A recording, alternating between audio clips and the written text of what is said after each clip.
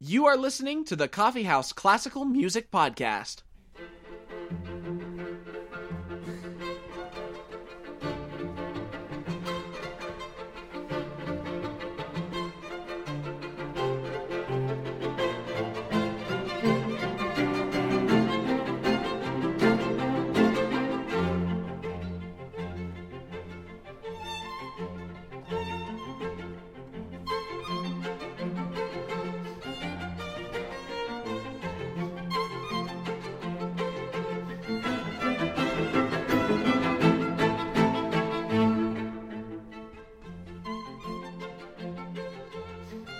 Hello everybody and welcome to the 6th episode of the Coffee House Classical Music Podcast. I'm Asa. And I'm Allison. And today we're playing you one of the most amazing pieces by this amazing composer, Antonin Dvorak. This is his String Quartet number 12, also known as the American String Quartet, and we'll be going over the 4th movement today. Yes, so Dvorak, as we know, was very inspired by his time in America, but we'll go into more detail on that a little bit later in the program. First, let's talk about his background as a Czech composer.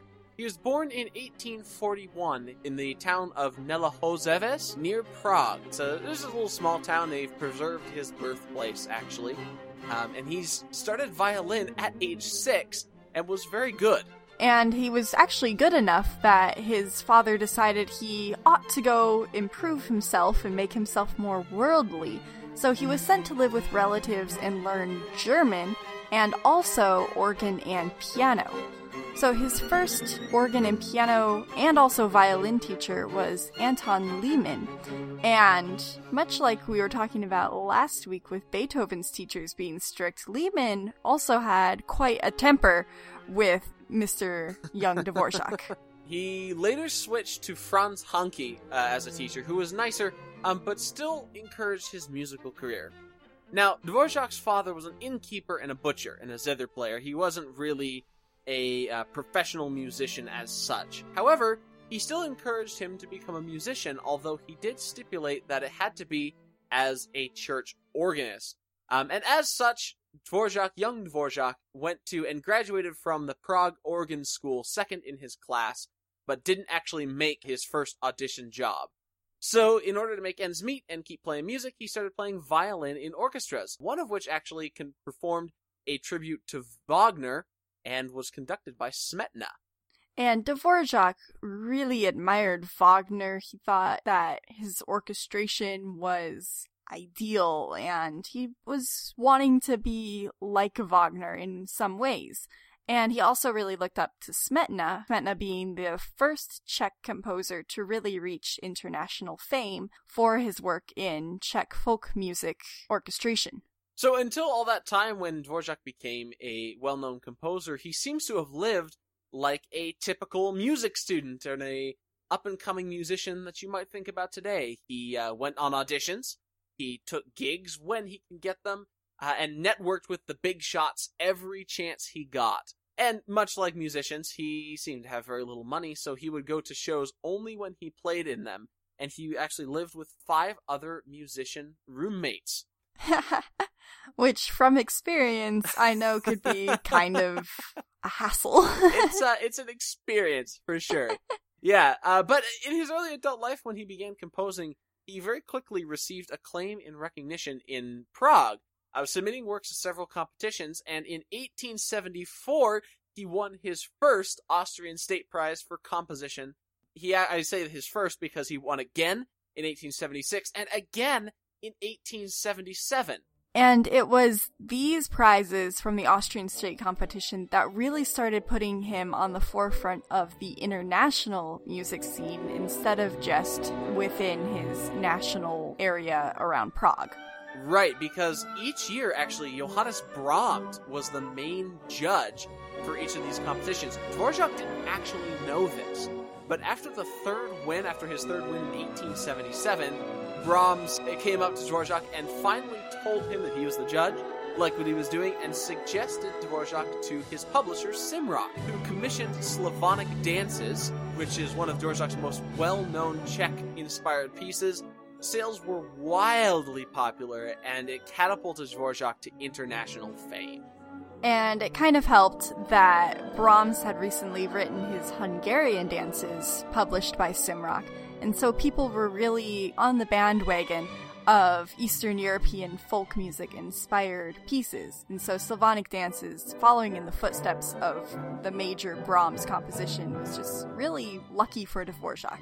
And after this incredible international success, including in Britain, in Germany, and all over the place, mostly in Europe at this point, Dvorak was offered a position at the Prague Conservatory. This was in 1891. He initially said no, but he changed his mind and took the job after a payment issue with his publisher, because, you know, we all gotta make ends meet somehow, right? Yep.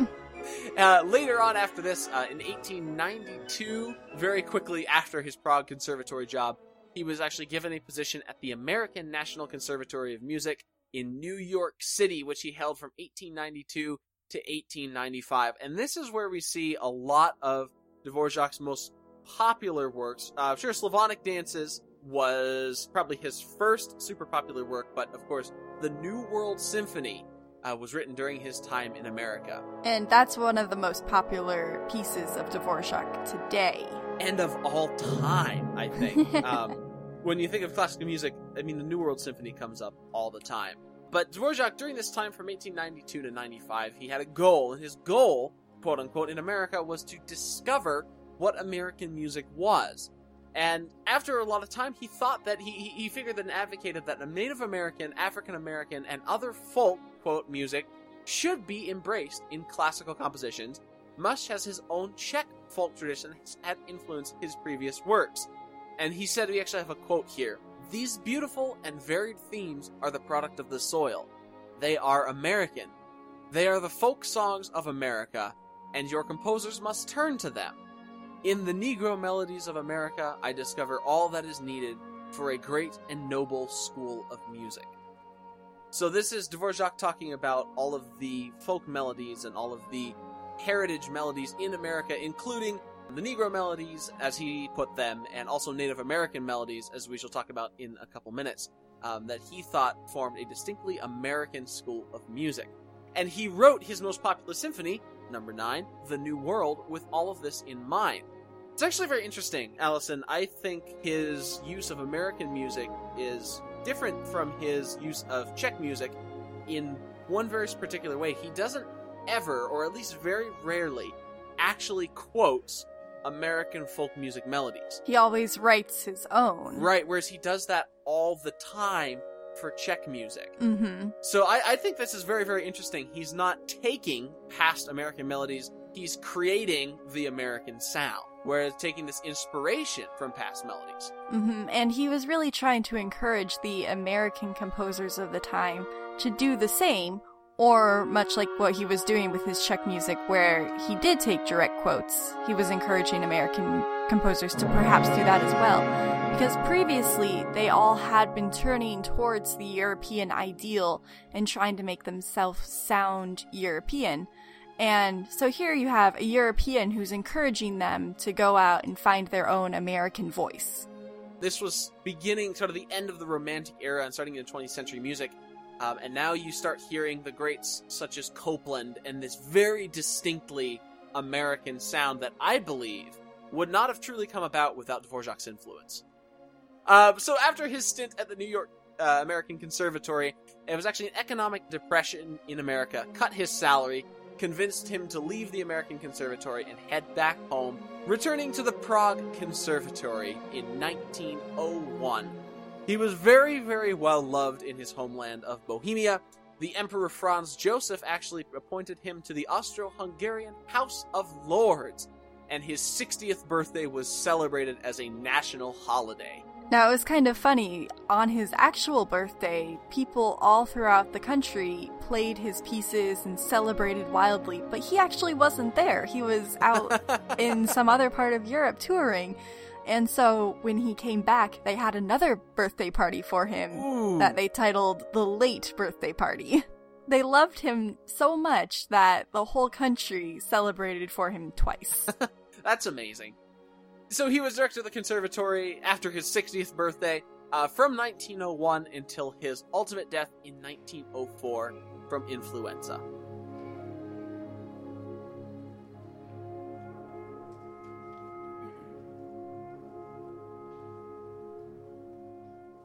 So now let's go back to his time in America, which is when we'll begin focusing on our specific string quartet number 12, which he wrote on a summer vacation there. Actually, his first summer in America in 1893. He wrote this piece, actually, between the time that he wrote the New World Symphony and the time that the New World Symphony actually premiered. And this quartet actually only took 12 days to write.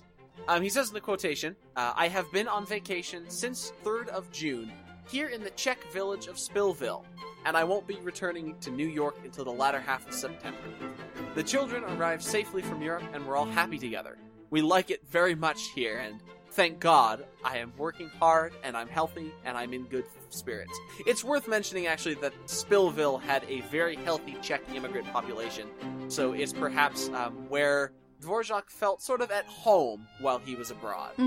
But he didn't really let that Czech influence kind of get in the way of his goal of finding American music. But I think we definitely still hear some of his signature style that isn't even necessarily Czech, it's just Dvorak. Right, it's a very, very polyglot style, as Dvorak was.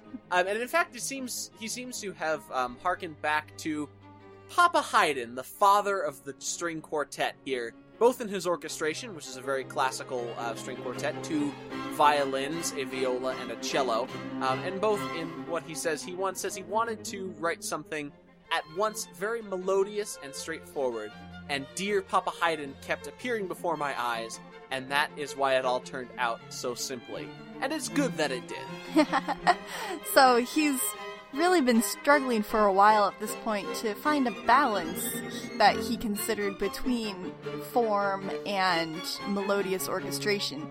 He was just really pleased with what he was coming up with during his trip to America because he was able to get the form he was looking for and the structure, but still have his expanded romantic melodies present. He was a great admirer of classical composers and romantic composers throughout his career, particularly some of the Germanic composers, Mozart and Beethoven. This, with his love of the folk melodies and the Germanic orchestration, gives him his signature style, which you can hear very clearly in this piece. The melodies in this piece are his own. However, an African-American singer and student of Dvorak's, Harry T. Burleigh, said, quote, I sang our Negro songs for him very often, and before he wrote his own themes, he filled himself with the spirit of the old spirituals. And this quartet, and of course the New World Symphony, were really a turning point in American music. So let's talk about what Dvorak's American influence sounded like and what we can take away from what we hear in this quartet.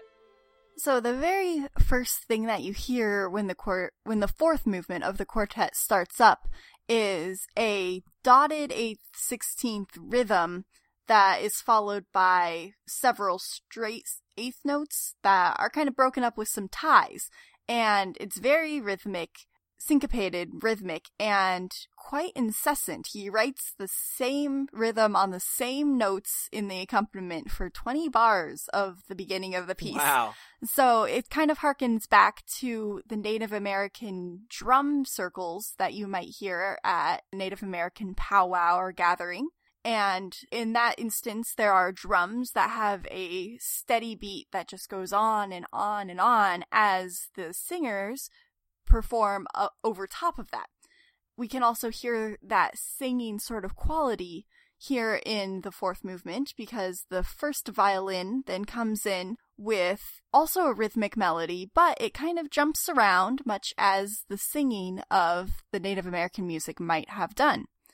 And now we'll play the beginning of the quartet. You can hear that incessant rhythmic melody with the singing first violin on top.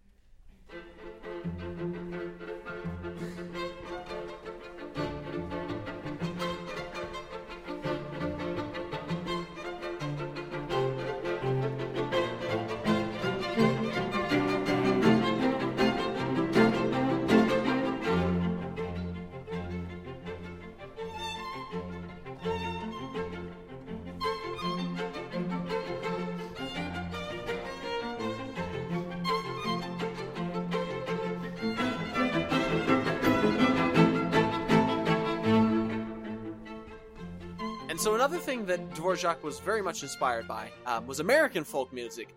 And here we've got some fiddle music. So this is definitely from the American fiddle tradition, which is a type of playing of the fiddle that really sprouted out of what the immigrants of Europe brought to America. It's influenced by a lot of Celtic music, but also Eastern European sort of fiddle music, which Dvorak would have also been familiar with. But the American fiddle tradition utilizes a lot of flashy and virtuosic technique, and it's also usually quite fast, and a lot of double stops are used throughout the playing.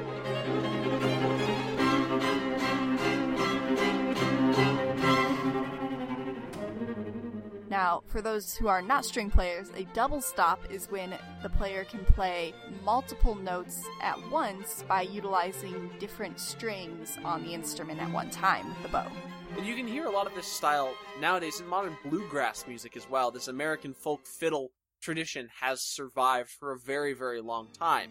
And you can definitely hear Dvorak being influenced by this fiddle music.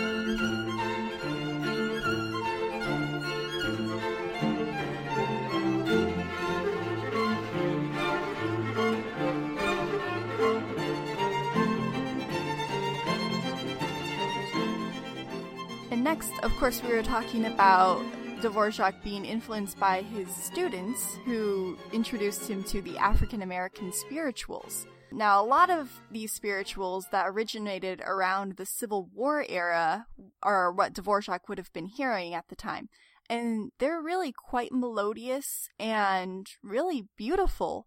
They have a pentatonic sound which kind of arose from their traditional African roots. So the African-American community, of course, at this time had a lot to sing about, and you can hear all of these in the spiritual melodies, based, of course, on traditional African melodies, but evolving to fit the needs of the singers. So these spirituals can be of religious significance, but they can also be used to talk about messages and send certain messages to one another. Themes include kind of being brought down by some toil, and then being helped or helping yourself find a greater joy, and the expressing of jubilation. And Dvorak expressed his own jubilation in this quartet by writing a chorale melody, sort of right in the middle of it. It's in a minor key, but there are other parts that you hear in the movement as well that transition from minor to major, much as a lot of the spirituals did.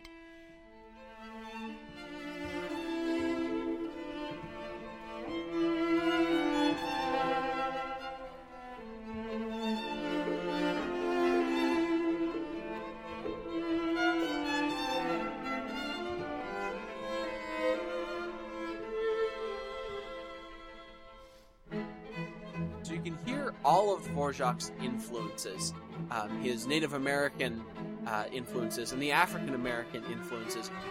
No direct quotations. Again, he doesn't take anything. He rather creates brand new melodies of his own. If you have the sound of the New World Symphony, perhaps in your head, if you can picture that, you'll definitely be able to hear those similarities and how this is a very American sound. Now, of course, Dvorak did not lose his own style. There's extremely lush orchestration and sweeping melodies.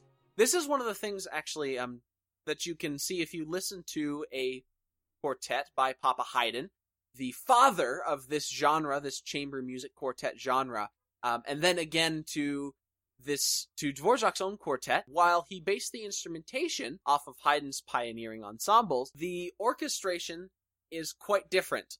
Whereas, of course, Haydn wrote in the classical style, Dvorak was a solidly romantic composer, and you can hear all of these lush orchestrational choices and the amazing chord progressions as well that are a lot more complex than the classical style of Haydn.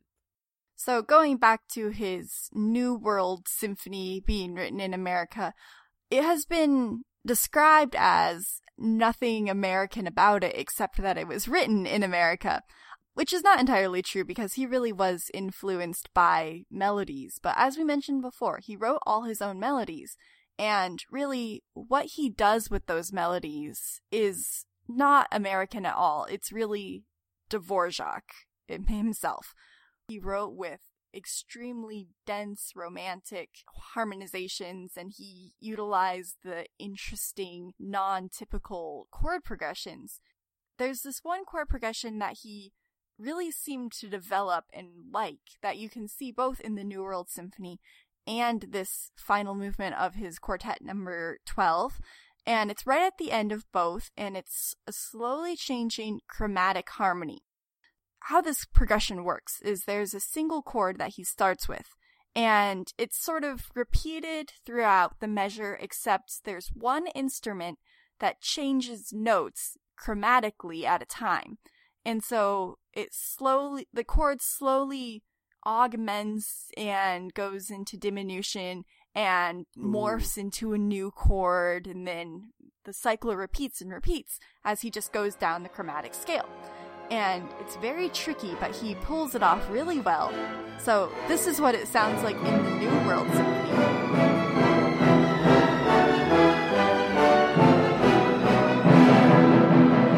And you can hear how forceful the orchestra is with that chord progression. And then when you hear it again in this quartet, you can hear that it works just as well, and it does provide that Dvorakian sort of chord progression sound.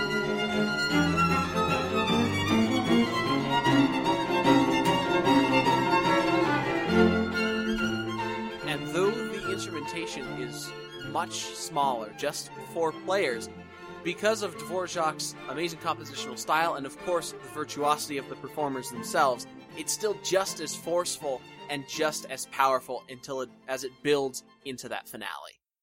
So that will bring us to the end of episode 6 here of the Coffee House Classical Music Podcast. Unfortunately, we don't have the time on this format to go back and listen to some of the other movements, but I would strongly suggest that you do so. The first movement especially is one of my favorite of all time. The entirety of Dvorak's 12th string quartet is really excellent, and he adds all sorts of little fun curveballs in there. For example, in the third movement, he writes in a bird call of the scarlet tanager that was apparently bothering him incessantly outside his window while he was writing. So it's a great quartet, and we hope that hearing these little snippets of the fourth movement have inspired you to go listen to more of it. We will leave you with the bulk of the ending of the fourth movement here as we die down and go away ourselves here at the end of the 6th episode. I'm Asa. And I'm Allison. Thank you all very much for listening. The String Quartet number 12 was performed by the Borromeo String Quartet. Slavonic Dance number 6, opus 46, was performed by the Orquesta Sinfonica CMUS Santiago de Compostela. Symphony number 9 was performed by the DuPage Symphony Orchestra, conducted by Barbara Schubert. You can find the Coffee House on iTunes or Google Play. Like us on Facebook and share episodes with your friends. You can email us at coffeehouseclassical@gmail.com.